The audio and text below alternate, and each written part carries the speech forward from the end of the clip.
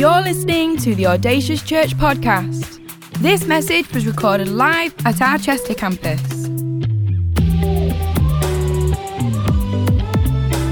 We know this is a great investment into your life, so tune in, listen up, and stay focused. For any more information, visit us online, audaciouschurch.com. Has everyone been on a good holiday recently? Everyone been traveling, done a bit of traveling? I know Matt and Esther, you guys have done some decent traveling. Well, I want to tell you about the time me and Abby, our holiday over in May. And we got married right on the back end of that thing called COVID. Does everyone remember that? So we got married literally 2 days after that they said that we could have 30 people at our wedding, which was really good because we'd invited 30. So it was about to get really awkward when we were letting people know, actually, mate, you can't come. Sorry about that. And because when we got married, we couldn't travel. We weren't allowed to go on a honeymoon, which I've now learned that honeymoon basically means a fancy holiday that you both go and do together once you get married. And we weren't able to go and do that. So we've experiences and heard stories of people going traveling after they've got married and really living it up, going on great holidays. And we were right, okay, what we're going to do is we're going to bookmark it. We're going to go on a mini moon, the invention, mini moon. Short holiday, short stay. We went to Abersock. We had a great time.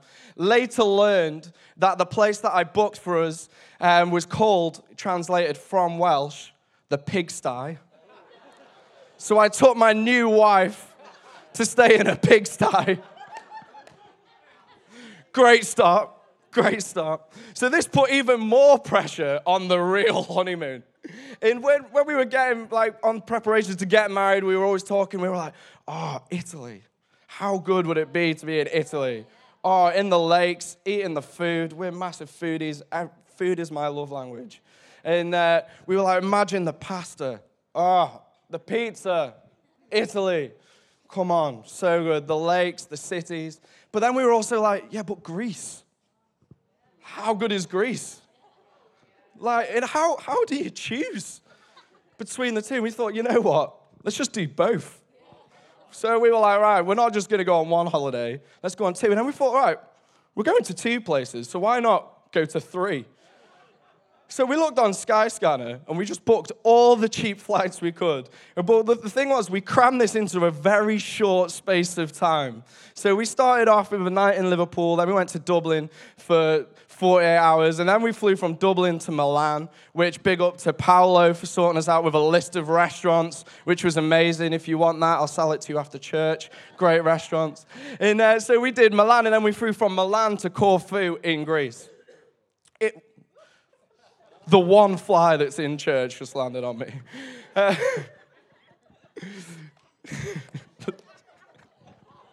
You can't write it, can you? And we literally went on this 10 days. We were hopping and hopping and hopping. And we were having the best time ever. And there was this point where we just spent 2 amazing days in Milan. We just eating the best food. That's literally all we did while we were there, wasn't it, Abby? Just eating food.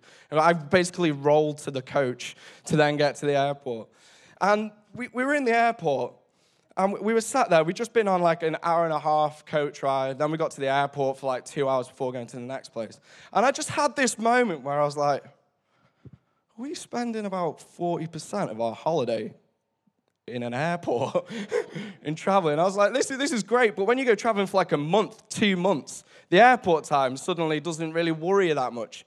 And we had this moment where we're on holiday and we're spending so much time in the airport or on a coach traveling to one place. And I just had to check myself and remind myself to enjoy the journey. To actually find joy in the journey. To when I was on the coach going to the next place, don't sit there and strop that I'm not experiencing anything or I'm not allowed to walk around a town, but actually to look out the window and learn to enjoy the view. To just check my spirit and say, come on, mate, you can find joy in the traveling. You can find joy in every moment.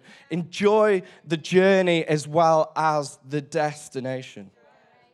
And it was a really moment for us where we had to go, wow, we need to enjoy the journey. And we've all been on journeys, haven't we? We've all been on holidays. Maybe we've been on a road to promotion in work. Maybe you're in school and you're then going to sixth form and then to college. Maybe you've been on a journey of physical or mental just to get better, or maybe you've overcome addiction and now you're able to tell that story of healing and restoration in your life. We have all been on a journey, whether a physical journey, a spiritual journey of some sort. And I just want to take a moment just to encourage us, because we learn on these journeys that there was always a tension, right? There's the destination and the faith of where we're going, but then there's also the culture that we're fighting. And we're always fighting these two things. We're like, for me and Abby, we're like, oh, I'm going on holiday. I can think of Milan, but I've got 2 flights and a coach to get there. Oh, it wasn't. It was 1 flight and a coach. 1 flight and a coach to get there. I'm living in the destination. I need to enjoy the journey. Feel the heel grab of culture saying, stay comfortable. You don't need to go on the journey. But I want to go on it because I want to get to the destination. Culture tells us to get a good job, to get a job that pays, and to live comfortable. Stay comfortable. Don't travel. Don't rock the boat. Stay where you are. Comfort's nice. There's no point in leaving it. And I just want to encourage us that we all know that when a journey is worth it, it always is an uphill struggle to get to it, but it is worth the fight once we get there. Journey is worth it. Enjoy the journey. Some things in life are worth fighting for. They're worth it. They're worth that uphill struggle, getting the grit, some determination. Because when we get to the destination, we can stand in the holy awe moment of, wow, God. And I just want to encourage everyone that there are things that you are going through that are worth fighting for. There are things that you are living in right now that are worth the fight. Living out your God call is worth fighting for. Responding in love in your marriage into your children is worth fighting for. The discovery of your God call is worth fighting for. Living faith-filled is worth fighting for. The salvation of your neighbors and for this city, it's worth fighting for. We all sometimes need to fight. Culture tells us, get a job, stay where you are, don't move. I want to go against the grain and say, comfort is not our destination. Comfort is not where we are meant to live. As Christians, we are meant to enjoy the journey as well as the destination. You see, Mary and Joseph that we learn in this story were able to walk through the desert to reach the promise because they had a word from God. The journey starts with a word from God. So we need to get a word from God because that will help sustain us when things get hard. So we're going to read the word that Mary got, and it's in Luke, and it says, the angel said to her, Mary, do not be afraid. You have found favor with God. See? I always wonder, what did the angel show us? See? You are to become a mother and have a son. You are to give him the name Jesus. He will be great. He will be called the Son of the God Most High. The Lord God will give him a place where his earthly father David sat. He will be king over the family of Jacob forever, and his nation will have no end. See, Mary and Joseph had a word from God. You found favor with God, and do not be afraid. They were the words they received, as well as the promise of a king, the promise of a son. Who knows that? Well, I don't know, but I've heard from very close friends that when you find out you're pregnant, it changes everything. So imagine finding out, yes, you're pregnant, but actually this baby that you've been given responsibility over isn't just any ordinary baby. He is going to be the King of Kings, the Lord of that weight of responsibility. One, I'm having a baby.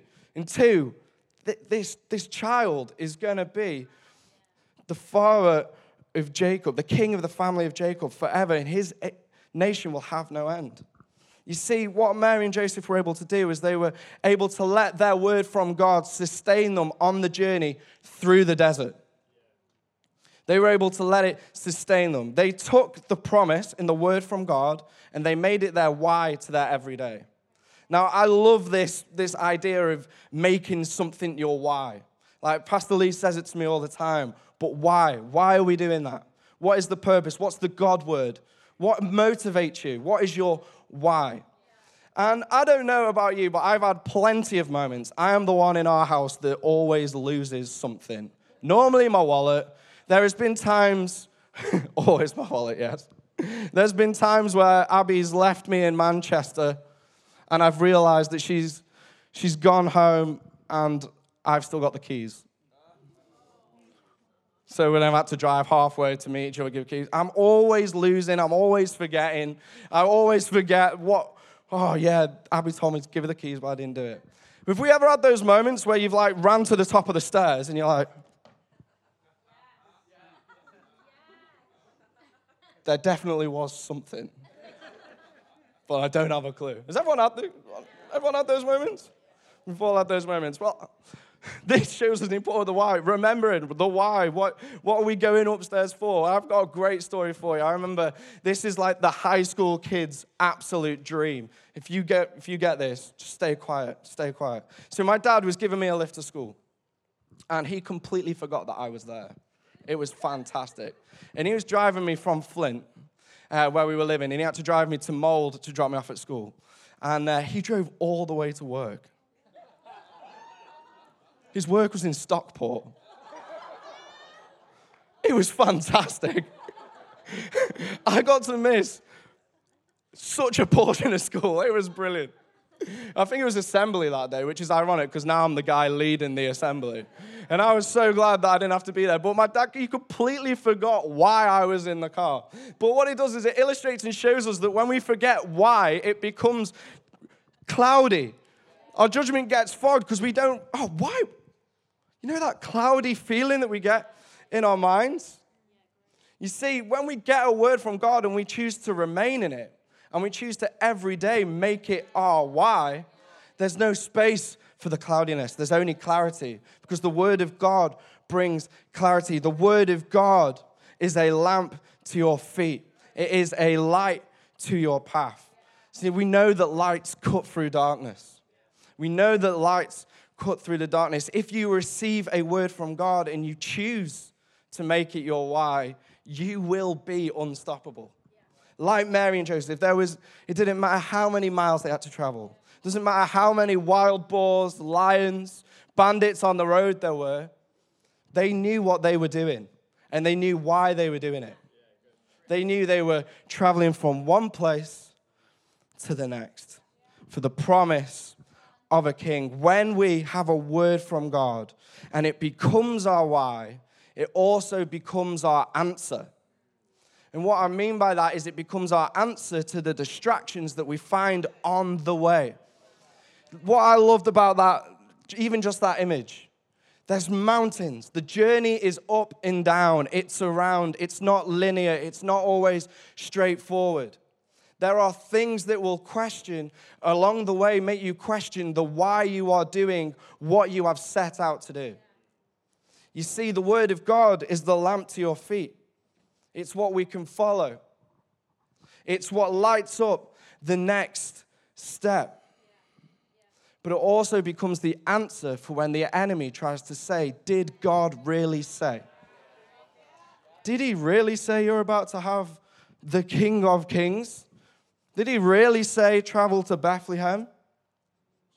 Well, yes, he did, because this is my why. And my why is now my answer. Your why in your answer will bring purpose and protection to you on your journey. For you to live well in the desert, you need a word from God, and you need to make it your why. Your everyday why. How do you get a word from God? Open your Bible. It sounds really simple, Audacious Sheep. I'm looking at all of you. These guys have got a few more years. They should know this. I'm looking at you. Open your Bible.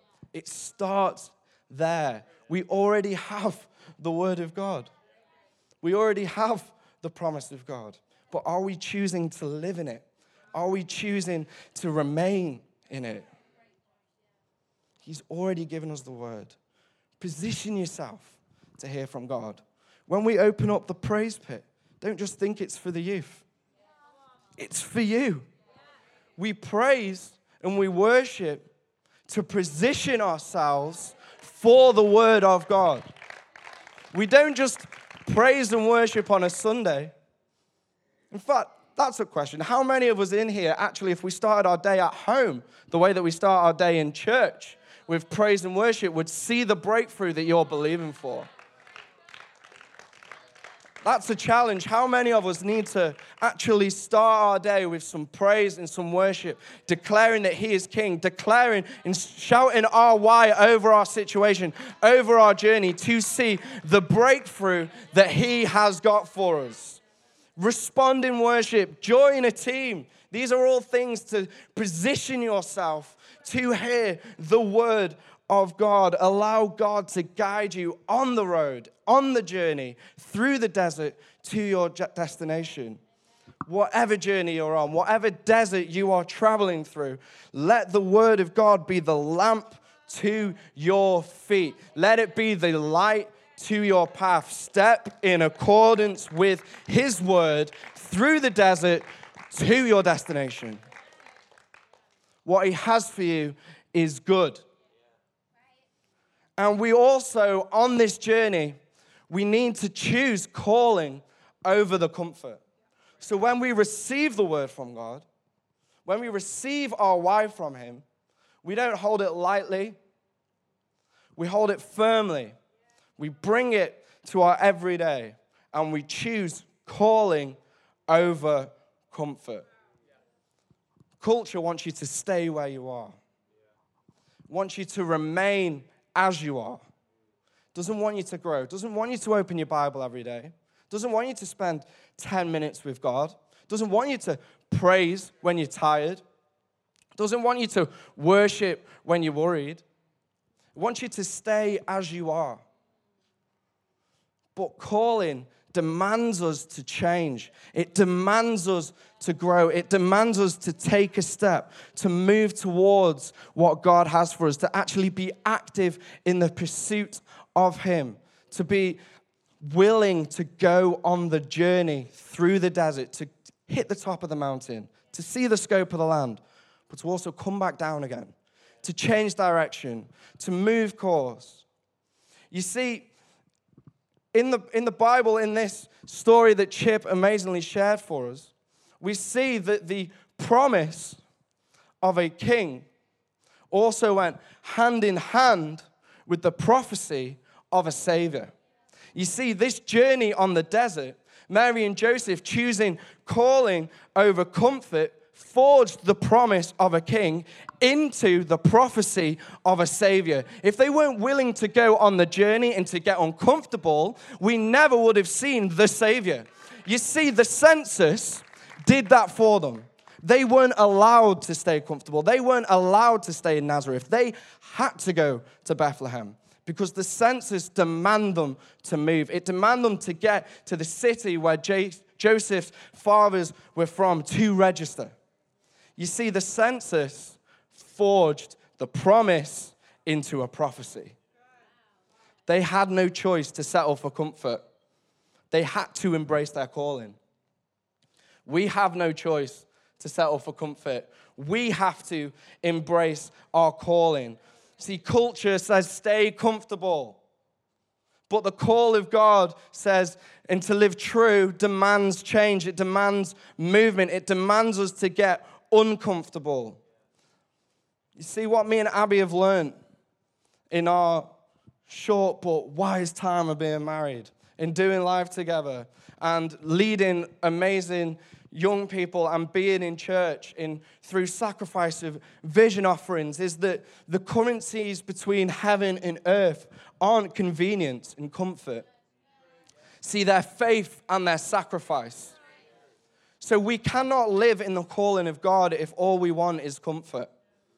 But we have to be willing to step out, to put some embers on the fire, to put a log of faith in preparation, to bring a sacrifice before God and say, God, I'm going to stand here I'm going to get uncomfortable for what you have put on my life so that I can see your word and your goodness in someone else's. The currencies of heaven are faith and sacrifice. Living out your calling requires faith and sacrifice.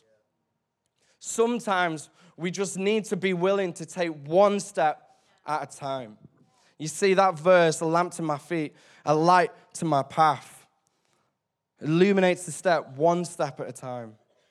And there are people in this room that are in the middle of a desert. The sun is beaming. There is no water. Things are feeling dry. It's feeling pretty lifeless right now. But I want to encourage you, take one step at a time. Take the next step. One step at a time. Keep moving forward. You see, the Word of God is full of promises. It is full of promises for us. Hebrews says, let us hold unswervingly to the hope we profess, because he who promised is faithful. That is a promise for someone today. He gave you a word. You are now in the desert. Things are feeling lifeless. But remember, he who promised is faithful. Philippians 1:6 says, he who began a good work will carry it to completion. See, the desert isn't your destination. The desert is the thing that you need to go through to step into the promise of God. Moses was stuck in the desert, waiting to go into the promised land. Mary and Joseph had to travel through the desert to see a promise turned into a fulfillment of a prophecy. I want to encourage you, this is not the destination. What you can see to your left, to your right, and in front and behind is not where God has called you. It is where he is moving you through to get to what he has promised you. Some things are worth fighting for, right? We need to keep fighting. Don't turn back. You've come too far. See, Mary and Joseph traveled 80 miles, no mention of a donkey, which blew my mind because I always thought there was a donkey. You've come too far to turn back now. Live on the word that God has given you. And we're going to create a moment in a little while where actually I believe there's words that have been spoken over people that are now laying dormant. That there's a word that you received where you were sat in the youth section of your church. There are words that you received 5, 10, 15 years ago. Maybe when you were on Fire for God and you were in Bible school. There are words laying dormant in this room. There is purpose laying dormant in this room. And I really believe that God wants to bring a fresh fire, a fresh perspective, and a fresh encouragement. Thank you for listening to this Audacious podcast. For any more information, visit us online, audaciouschurch.com. We'd love for you to join us at one of our campuses, Manchester, Chester, or online, every Sunday, 10 a.m. and 12 p.m.